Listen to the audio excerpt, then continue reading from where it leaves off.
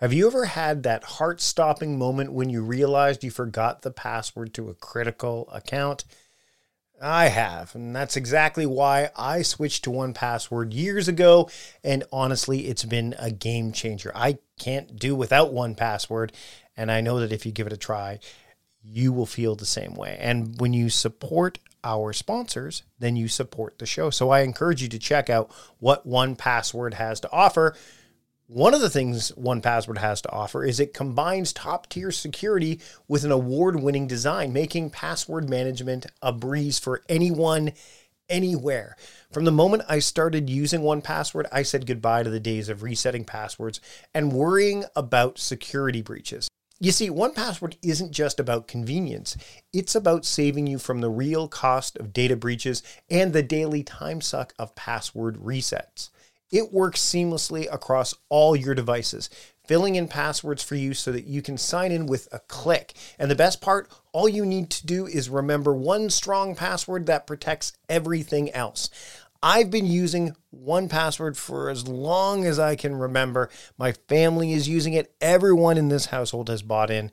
It's, again, a game changer. It's completely transformed how I handle my digital security, and my family feels the same way. We've gotten away from using the same passwords again and again and again, or sticky note reminders, or having that notebook that says passwords I must remember. Plus, 1Password is trusted by millions, including giants like IBM and Slack. With 1Password, my digital life and my family's digital life is not only more secure, but infinitely simpler. And look, if you've ever been frustrated by a family member constantly asking for passwords, 1Password's secure sharing has been a total relationship saver for me. It's so secure that the Associated Press relies on it in high-risk areas, which means it's more than capable of keeping your digital life safe and streamlined. So why not make the switch? Protect yourself, your family, and your business with 1Password. It's the simple and secure way to manage your digital life. And right now, listeners of A Productive Conversation get a free 2-week trial at 1Password.com/productiveconvo. That's 2 free weeks at 1Password.com/productiveconvo. Again, 1Password.com/productiveconvo. Check out 1Password.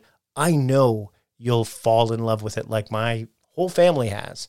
Again, that's 1Password.com/productiveconvo for 2 free weeks. Check it out today. Have you ever considered the impact your work environment has on your health and your productivity? Enter Uplift Desk, a revolutionary standing desk designed to transform the way you work. And that's just the beginning of what Uplift Desk has to offer. With an emphasis on ergonomics and customization, Uplift Desk offers a solution that caters to the dynamic needs of modern professionals. Whether you're coding, designing, or podcasting, like I am right now, the flexibility to switch between sitting and standing can significantly enhance your focus and vitality. What makes Uplift Desk stand out is not just their commitment to quality and innovation, but also their dedication to creating a healthier workspace. With options to customize from over 100 desktop materials and a plethora of accessories, Uplift Desk ensures that your work setup is uniquely yours, promoting better posture and movement throughout the day. And here's an offer to get you started on a healthier work journey starting today. Go to upliftdesk.com/timecrafting for 5% off your order. That's upliftdesk.com/timecrafting to get 5% off your entire order. Your health, your productivity, your future self will thank you. Again, that's upliftdesk.com/timecrafting and get 5% off your entire order today. This episode of the Productivityist podcast is brought to you by Gusto. What is Gusto? Well, it rhymes with musto or rusto, as in let's do it once more with Gusto. But Gusto is also easy online payroll, benefits, and HR built for modern small businesses. To get 3 months for free when you run your first payroll, visit gusto.com/timecrafting. I'll have more about Gusto during this episode, but for now, let's get on with the show.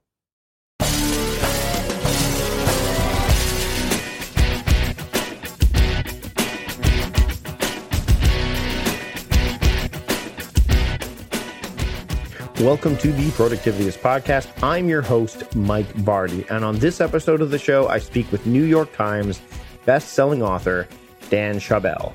Dan is the author of the book Back to Human: How Great Leaders Create Connection in the Age of Isolation, and he's also the host of the 5 Questions with Dan Schawbel podcast. He's also worked with me at Lifehack back in the good old lifehack.org days, and we had a really good conversation talking about this connection creation that leaders need to have and how that can affect not just productivity, but relationships and so much more. Dan's also a partner and research director at Future Workplace and the founder of both Millennial Branding and WorkplaceTrends.com. So he knows what he's talking about. And this is an area he has spent a lot of time in. And so let's spend some time talking with him. Here's my conversation with Dan Schawbel here on the Productivityist Podcast. I'd like to welcome Dan Schawbel to the Productivityist Podcast. Dan, thanks for joining me. So happy to be here with you, Mike. It's been a while since we've connected, and we've never actually talked, I don't think, have we? I don't think we've talked. I think we've communicated via email and stuff back when I was back in as we were talking about the life hack days, but I don't think we've ever actually spoken to one another. We've never spoken up until now, but technology has led us to this call. Which is great, but I want to talk about a book that you've got, Back to Human: How Great Leaders Create Connection in the Age of Isolation, because I'm in Victoria, British Columbia, Canada. You are in New York City, right?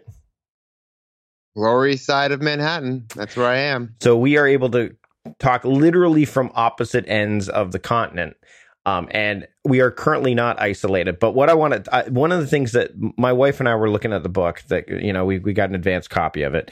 And one of the things she said to me, she says, she kind of skims through the books initially to kind of go, okay, so that way she knows kind of what we're going to be talking about, because she kind of handles all the back end stuff. And she said, you're going to like this book because basically she goes, the idea of the human component, bringing things back to human, and using technology as a leveraging tool as opposed to to create face-to-face connections. She goes, that's right up your alley. And I don't want to kind of say that that's what the entire book's about, but that's one of the messages inside the book, right? The big message is use technology as a bridge to more human interaction instead of a barrier. Let it remove the tasks that you don't even want to do, and let it enable you to meet people on the phone or in person so you can establish better, stronger, more human, genuine relationships, because we have an inherent need to have friendships and feel love, feel like we belong. And technology gives us the illusion that we have great connections, that we're highly productive. But many a times technology can be distracting and make us less productive. Technology, especially Facebook, makes us believe we have thousands of friends, yet we can only rely on about 4 at a time in an emotional crisis for every 150 Facebook friends that we have. And so I think that we have to think more about how to use technology the right way, because when I interviewed 100 top young leaders at 100 of the best companies in the world, they said that technology is a double-edged sword. Right. Regardless if you think it's good or bad, it's how, when, and where you use it that's most important. And I'll give you the most simplest example, right? So if you have a coworker that's running late to a meeting, you can text them saying, make sure that you come to conference room A. But if you get into a fight with a coworker, do not handle that via text. So we did for the book, I worked with Virgin Pulse. We interviewed over 2,000 managers and employees in 10 countries. And we found that the biggest thing that gets in the way of human interaction is email. Yet a study in the Harvard Business Review found that one face-to-face interaction is more successful than 34 emails exchanged back and forth. So technology has led us to believe that we're being more productive, yet it's great misunderstanding that has resulted in a time suck, not a time gain. Mm-hmm. And I think something that's very relevant to your show that I was telling you about earlier was we asked all of them, what benefits would you receive from more face-to-face time with your coworkers? And a third said they'd be more productive, and a half said they would have deeper relationships with their team. So people are bringing their full selves into the workplace, whether we like it or not. And, you don't want to be, Mike, the professional at work, and then Mike, the family man. You just want to be Mike. Right. That's who you are. You do some things that are professional, personal. Your work day and your personal life are very intertwined because of technology right now. People are, working crazy hours, not having your phone as the new vacation. We're constantly doing work. So if we don't like the work we're doing and don't extract meaning from it, and if we don't get along with our coworkers, we're not going to stay at that company very long and be engaged. I want to talk a little bit about this idea of deepening connection and deepening relationships because, there's a book called The Shallows. I can't remember who wrote it offhand right now, but I'm going to link it in the show notes. The idea of how our brains are becoming shallower because technology allows us to access things so quickly. You talk about email, right? Like the idea of just quickly, looking at email, getting like a cursory glance at it and deciding, okay, I can deal with this now, deal with this later, moving on. It's almost like we're processing instead of interacting or engaging.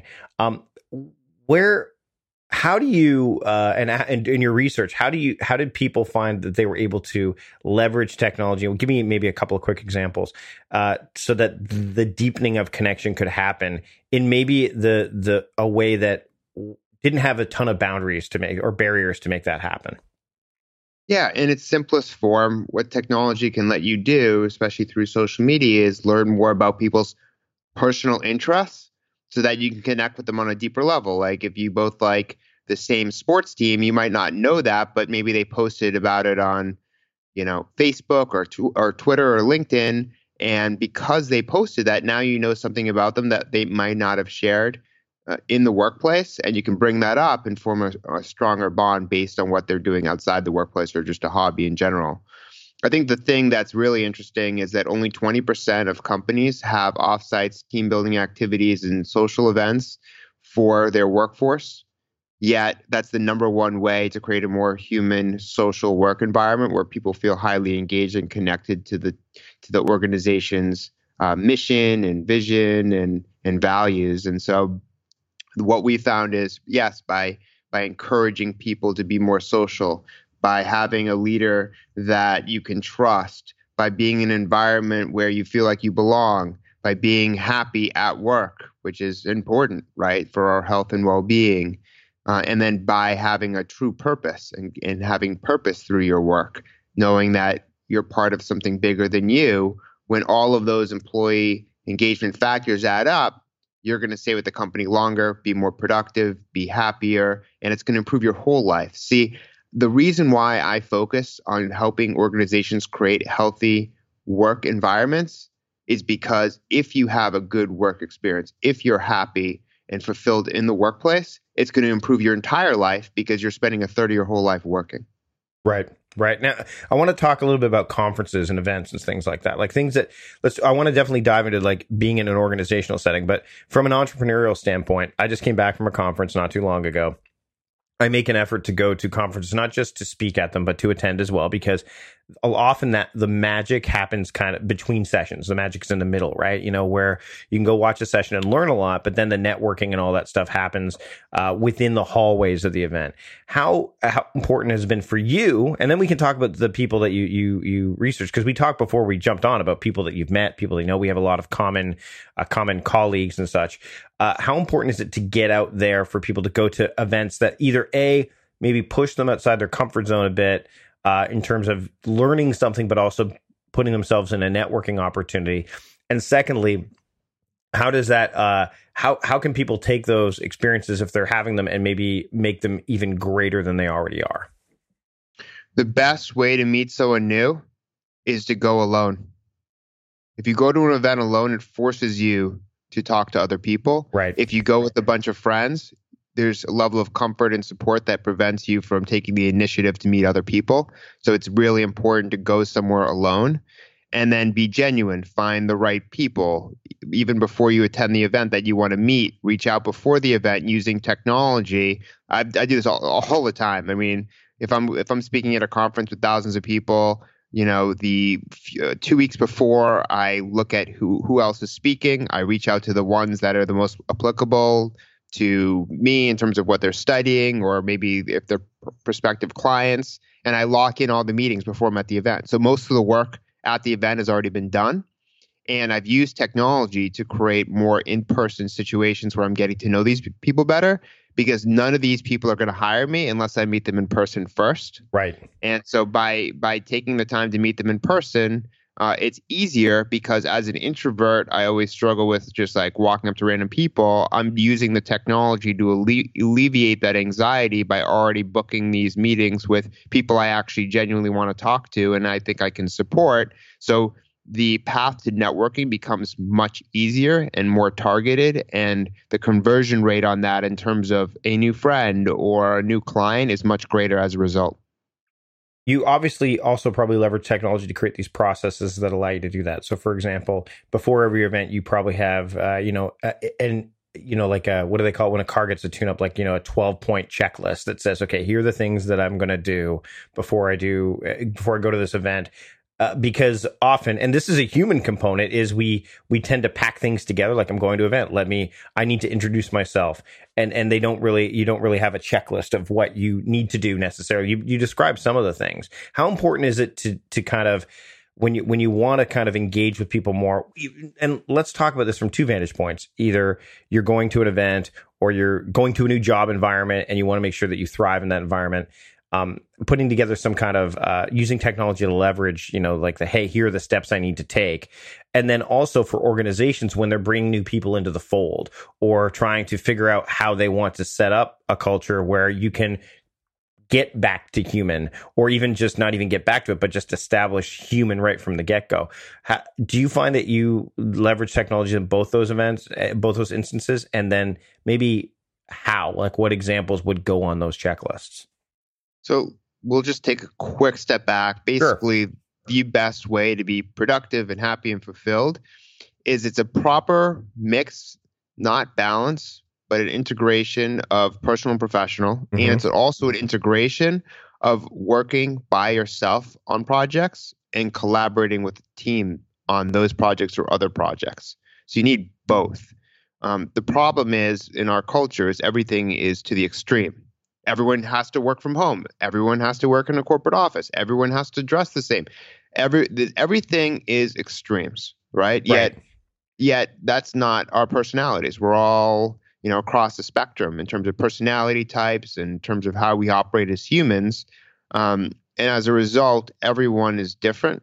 My checklist is not going to look like your checklist, for instance. Mm-hmm. I think the core is knowing what you want long term so you can make better short term decisions, knowing what your priorities are and sticking to them, integrating work with life. So if your calendar, if something does not exist in your calendar, it doesn't exist in our heads, right? We live and die by our calendars. So if that's true, we have to inject our calendars with more personal related activities. It could be putting something on your calendar that says, have a 10-minute call with your parents every day, like Right. I do, right? It could be adding, coffee with a friend or a corporate sports league, right? But it's consistency. It's every week making sure that every day you're best integrating personal and professional. So that's at the core of what we need to do instead of trying to balance, because balance means there's trade-offs, and in life is a little bit more complicated than that. And you're not going to look at your watch to make sure that you're done with your personal life and you can start your professional life. It's just, that does not work for anyone. So what you need to do is you need to structure your day so you're maximizing the day and you're able to be fulfilled personally and professionally.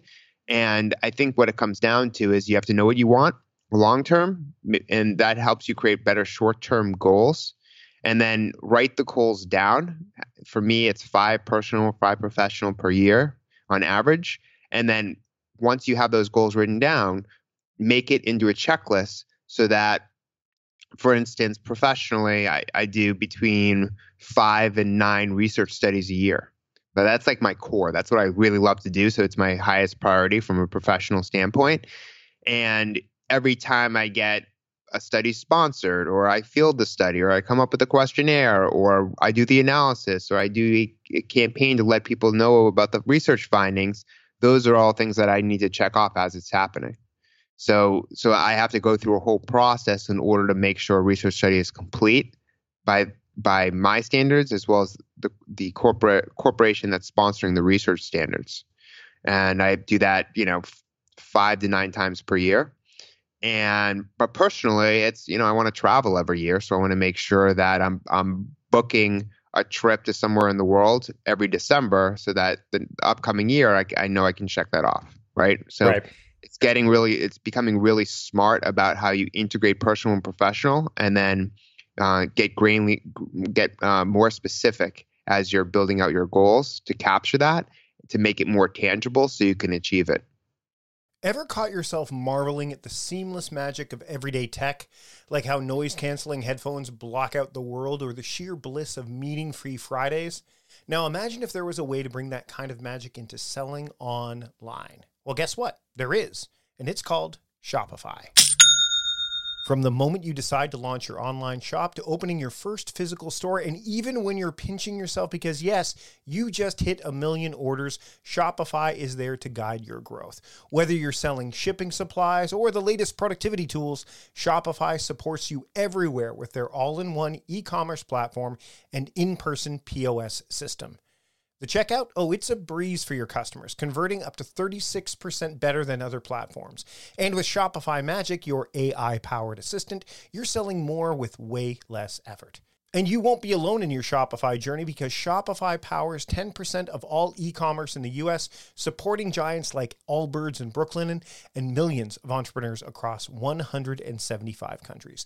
Their award-winning support is always there, making sure businesses that grow with Shopify, and yours can be one of those businesses. And for those looking to level up, Shopify's endless integrations and third-party apps, from on-demand printing to chatbots, ensure your business is always ahead of the curve.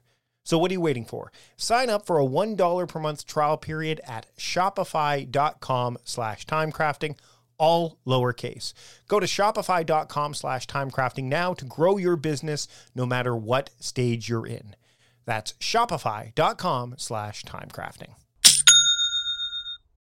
Have you ever looked into fasting and thought, I love the benefits, but I can't go days without eating? Well, that's where Prolon comes in, transforming the fasting experience with a plant-based nutrition program that tricks your cells into thinking they're fasting without actually having to stop eating. Developed through decades of research at the University of Southern California Longevity Institute, Prolon is not just another diet, it's a scientifically backed program designed to support your body's natural processes. Now keep in mind, this isn't about cutting out food. It's about providing your body with the right nutrients to enter a fasting state while still eating. The program includes snacks, soups, and beverages, all carefully designed to support healthy blood sugar levels, cardiovascular health, and even reduce abdominal fat. And the convenience, it's unmatched. Everything you need comes in one box, delivered right to your doorstep. Thousands of doctors now recommend Prolon for its health benefits, backed by Nobel Prize-winning science. So if you're looking for a way to kickstart your health journey with all the benefits of fasting and none of the hunger, Prolon is the answer. And right now, Prolon is offering a Productive Conversation listeners 10% off their 5-day nutrition program. Go to prolonlife.com/timecrafting. That's PROLON life.com/timecrafting for this special offer. Again, that's prolonlife.com/timecrafting. Check it out today.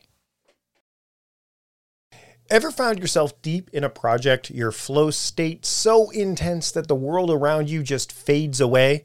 That's the magic zone where ideas take flight and your work truly comes to life. But what if, in a blink, it could all disappear?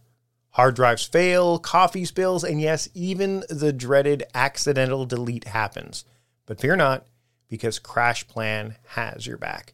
Don't wait for disaster to strike. Head over to crashplan.com/timecrafting now for a free trial and secure your creations with their limited time buy one, get one offers. Supporting our sponsors means supporting this podcast, so take a moment to check them out. CrashPlan is the superhero of cloud-based data protection, specifically designed for people like us who live and breathe their digital creations. CrashPlan ensures that every file, every idea, and every piece of hard work is safely backed up and protected. With Crash Plan Professional, you get unlimited backup for your computers, not servers or cloud apps, just pure essential data protection for PC, Mac, and Linux. This means your business plans, designs, music, and documents are continuously encrypted and updated in their secure cloud without you lifting a finger. Imagine this, your laptop takes a dive during a late night work session. With Crash Plan, it's not a disaster, it's just a minor hiccup. Their service runs quietly in the background, safeguarding every change you make every 15 minutes. And if the worst happens, your files are just a few clicks away from being restored with unlimited version retention acting as your personal time machine. For businesses, Crash Plan's multi-tenant capabilities are a game changer. Buy as many licenses as you need, manage them with ease, and let your team or your IT admin restore data seamlessly, saving precious time and resources. So go to crashplan.com/timecrafting now to sign up for a free trial and take advantage of one of their limited buy one, get one offers for a productive conversation listeners. That's crashplan.com/timecrafting. Back up better with Crash Plan. Meal planning is important because it prevents us from being a disappointed wreck when dinner time comes around and we have no clue what to make, or even if we have the ingredients to make the meal. It's a time and a money saver, but most importantly, it frees up valuable brain space. Creating a meal plan prepares us for the week to come and gives us peace of mind that we're organized and can feed ourselves and our family. That's why I do it, and that's why Plan to Eat helps me do it. Your subscription includes access to the Plan to Eat website and fully featured mobile apps on iOS and Android. And Plan to Eat gives you the tools to clip and organize recipes from any website, the ones your family loves and that fit your dietary preferences and needs. And you can create a meal plan around your schedule. Then what happens is the Plan to Eat software automatically creates an organized shopping list based on your plan. So sign up for your free trial at plantoeat.com/timecrafting. That's plantoeat.com/timecrafting. The coupon will be automatically applied to your account and can be used when you're ready to subscribe. It's valid for new customers only. Give Plan to Eat a try today. We're going to take a break from the proceedings to talk about our sponsor for this week, Gusto. Small business owners wear a lot of hats, and while some hats are great, others, like the filing taxes and running payroll hat, not so great. That's where Gusto comes in. Gusto makes payroll, taxes, and HR actually easy for small businesses. Gusto automatically pays and files your federal, state, and local taxes, so you don't have to worry about it. Plus, they make it easy to add on health benefits and even 401ks for your team. Oh, and you can get direct access to certified HR experts too. Sounds like a pretty good way to kick off 2019 for your business, right? But here's the thing. Deadlines for the new year creep up earlier than you think, and you're going to want to get started now. So don't wait. Let Gusto make it easier on you. As a bonus, Productivityist podcast listeners get 3 months free when they run their first payroll. This is one hat you're going to be glad you gave up. So try a demo and see for yourself at gusto.com/timecrafting. That's gusto.com/timecrafting. I'd like to thank Gusto for sponsoring this episode of the Productivityist podcast. And now let's get back to the show. When it comes to, again, putting yourself in the human experience, I find that it's a really important thing, productivity-wise, to measure things both qualitatively and quantitatively. So a lot of people will say that, the more boxes they check off, the more fulfilled they are, and technology definitely allows you to do that.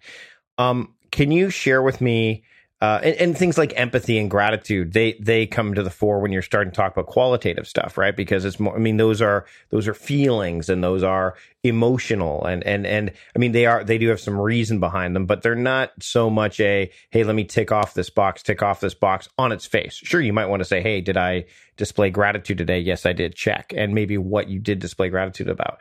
How do you, when it comes to getting back to human, how do you find that you are able to integrate, and how the people that you talk to integrate those things like the virtues of like gratitude and empathy, balanced and again, balanced not the right word, but integrated with those things that are more, have harder edges, like that are more quantitative?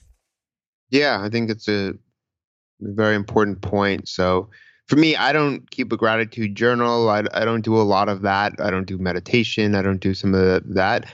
I do what works for me, that I'm comfortable with, that I know I can do 7 days a week. So that's running every morning. It's cooking 2 to 3 times a day. right? Because the way in which I approach cooking and running is that they're stress relievers and they're time away from my office where I can think deeply about the world, my life, what I want to do, and come up with new ideas.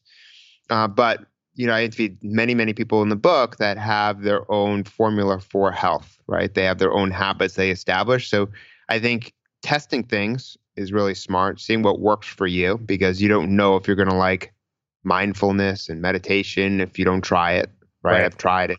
It doesn't work very well for me. So I think that testing things is important, adopting what's working best for you, and then turning it into a habit, doing it every day at a certain time period and putting in your calendar so you're ensuring psychologically that you're committed to it. And sometimes, so for some people I interviewed and people I know, sometimes you need an accountability partner. Right. So it could cost money. It could be a friend, like hiring a coach or having a friend who wants to achieve the same objective or create the same habit. And then come up with a system, come up with an agenda of when you're going to meet and conduct that activity. So when we're trying to put all this stuff together and, we live in this culture of speed and, demand, how do you step back to kind of put these practices or these ideas or concepts in place so that way moving forward, they become, like you said, they become habitual, they become routine, they become part of the fabric of who you are or what the organization is? Because a lot of people, when I talk to them about adopting new mindsets and new philosophies and new practices, they say, why did I have to spend time doing this? It would have been just fast for me to do it the old fashioned way, or the old way, the way we've always done them or whatever. So how do you encourage and maybe what some of the people you talk to, what these leaders, what they did to put these in place, so that they became not automatic, but they became woven within the fabric of either their culture individually or the company culture that they lead? The best advice I can give, and when I tell my Instagram followers all the time, is small steps before big leaps. Yeah. So start small, establish one habit at a time. It's like if you want to change your eating habits, don't just become a vegan tomorrow, right? Like eliminate chicken, right? And try that for a day, a week, a month, 2 months, right? So you have to do things every single day and to change habits long term, and then you could add a new habit into the mix, right? So start with one at a time, and then break habits into smaller pieces so they're more manageable. When I talk to people featured in the book, they establish one work friend before establishing 5 work friends, right? So it's focusing on one thing at a time and then expanding as you go. It's much easier to start with one friend or, a great team member before you have to hire the next 50, because you're learning a lot about yourself, your leadership style, how to manage a person. These are all skills. And then once you have to hire, if your department or your organization is growing, if you have to hire another 50, well, people are different, so you might have to manage them each differently and cater to individual needs, but you still have the skill of management and leadership that you just need to learn how to adapt to other people. And so I think that by establishing these habits now, by creating healthy habits, they're going to stick with you for the rest of your life. And I think that's where the ultra performers really get an edge, right? It's like they can evolve and reinvent themselves and to stay relevant, but they have these core set of skills that allow them to be successful for the rest of their life, not just this year.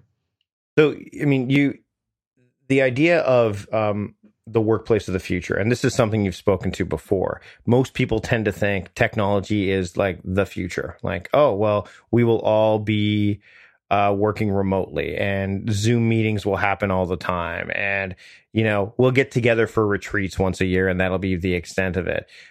This, like the book and the insights in the book, not just insights, but like research based. And so it's not just like pie in the sky thinking. This is like, okay, I've talked to these people. This is based on my own work, et cetera, et cetera. It seems to be counterintuitive, and this is always an interesting thing when I'm reading a book or talking to someone and they're saying something that especially when they are someone who works at the workplace of the future, like, well, no, technology will be used as a leveraging tool as opposed to the tool that makes everything happen. People are like, wait a minute, hold on, I thought technology was supposed to make everything better. What do you say to people that are like, well, hold on a second, like in terms of cost benefit, in terms of like, wouldn't it be better for us just to have remote working and people working different cycles? Like I think, for example, one thing would be, and I noticed this when I worked for Costco, and I'm noticing this when I talk to other people, is that some company cultures are starting to recognize, like, hey, some people work better in the morning and some people work better in the evening. Just that's the way their circadian rhythm works. I mean, Dan Pink talks about this in When, and so did Michael Bruce, who's been on the show before, talks about this in The Power of When.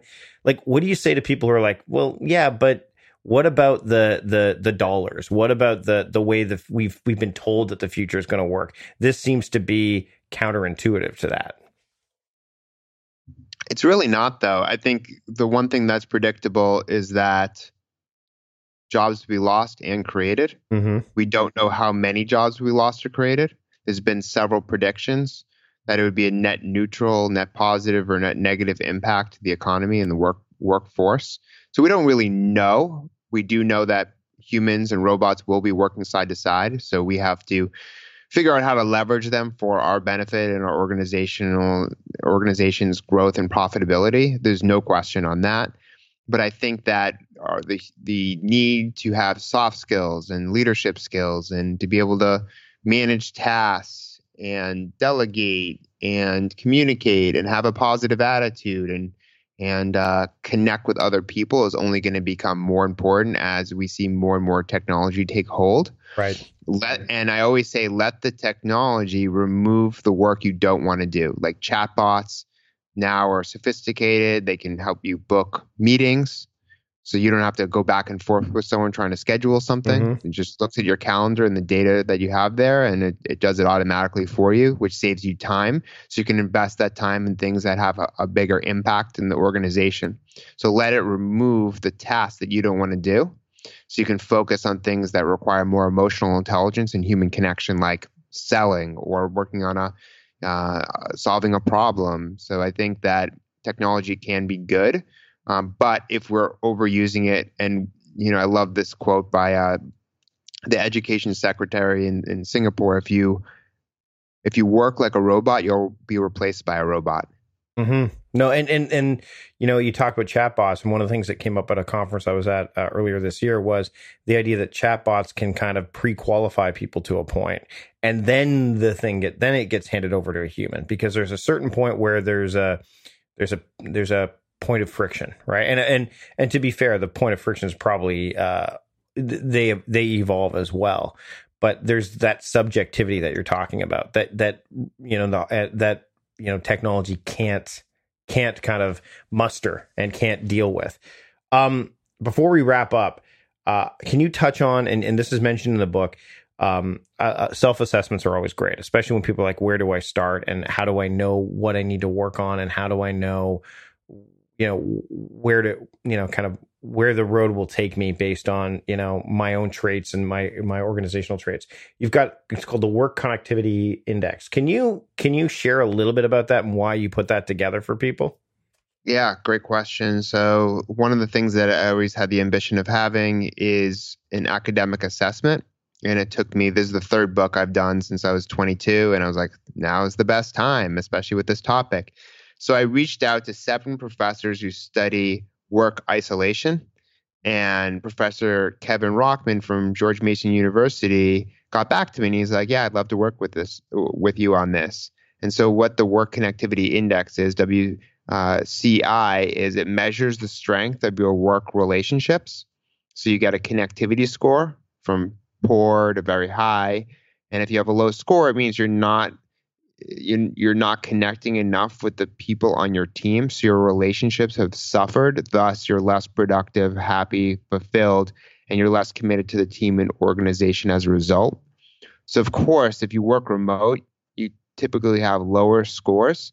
And in the research study with Virgin Pulse, we found that if you work remote, you're much less likely to want a long-term career at your company, which is the biggest finding, in my opinion. I've worked remote for 8 years, and I can connect with that very well, especially as I'm talking about this all around the world. And so I think that knowing and having the self-awareness that you have a low connectivity score can help you, because it's like, oh my God, like I might be isolated. I'm not in touch with my colleagues enough. I need to do something about it. So the first step in solving a problem or creating more human relationships is to realize there's a problem in the first place. So Dan, I want to kind of give people a bit. I didn't want to put too much of the book into our conversation today, because there's a lot of great stuff in there. And a lot of this, like you said, it's like going to the conference on your own. Like you need to sit with this and do this on your own, especially like you start off with, I mean, the book is divided in 3 parts: master self connection, then there's create team connection, and build organizational connection. So this book isn't just for, organizations, and it isn't just for individuals. It works for all levels. And if you're running an organization, you can pass this down to the people that are in your organization. And if you're not, and you want to start an organization, like there's so many facets that this book works in, right? Yeah, it's interesting. I've had some interviews so far where they're like, this is just how to live a good life. Mm-hmm. But I didn't write that with that in mind, right? I'm like, I was writing this with like the new leader in mind. Someone who has the ambition to be a leader. What do you have to watch out for and think about so that you're fulfilled and happy, and you create a good workplace culture that people are excited to be a part of. And yet the book also helps employees who want to interface better with their teammates and their leader. Well, whenever something can scale, it's got legs. And this book definitely has legs, because humans have legs. No, I'm just kidding. The book. But you can pick up this book. It's called Back to Human: How Great Leaders Create Connection in the Age of Isolation. Dan, where can people pick up the book, and where else can they learn more about you and the work you're doing? You can pick up the book in bookstores and Amazon.com and other online retailers like Barnes & Nobles and Walmart. And you can listen to my podcast, 5 Questions with Dan Schawbel, and get all of my research and articles and content on danschawbel.com. That's DANSCHAWBEL.com. Dan, thanks for joining me today on the Productivityist podcast. It's been a pleasure. Thanks, Mike. And that's how the podcast went down. That's how the conversation went down. That's how the connection went with me and Dan Schawbel. It was great to talk with him again. I was really, really excited to be able to speak with him, especially since we never actually spoke before. A lot of email exchanges back when he was contributing to Lifehack and I was the managing editor there. So it's really cool to be able to connect with him and do something for you here on the podcast. And we deliver this every single week. So if you're not subscribed yet, please do so. You can do that in your podcast apparatus or application of choice, whether it's Apple Podcasts, Stitcher, wherever you listen to podcasts. Just grab the Productivityist podcast and add it to your weekly media diet. We publish a new episode every single week. And if you want to get the show notes on this episode, just go to productivityist.transistor.fm/216, and we've got you covered there. Big thanks to John Polstra for producing the show this week. Big thanks to Gusto for sponsoring this episode of the podcast. Again, if you want to get 3 months of trial, just a 3-month trial, as soon as you've run your first payroll, go to gusto.com/timecrafting and you can make that happen. Big thanks to you for listening, by the way. I'm really, really happy you're here. And by the way, if you have a chance, leave a rating or review in that place that you listen to the podcast. It helps me make the show better, and it helps people find the show as well. That's it for this week. I'm Mike Vardy, the host of the Productivityist podcast, reminding you to stop guessing and start going. We'll see you next time.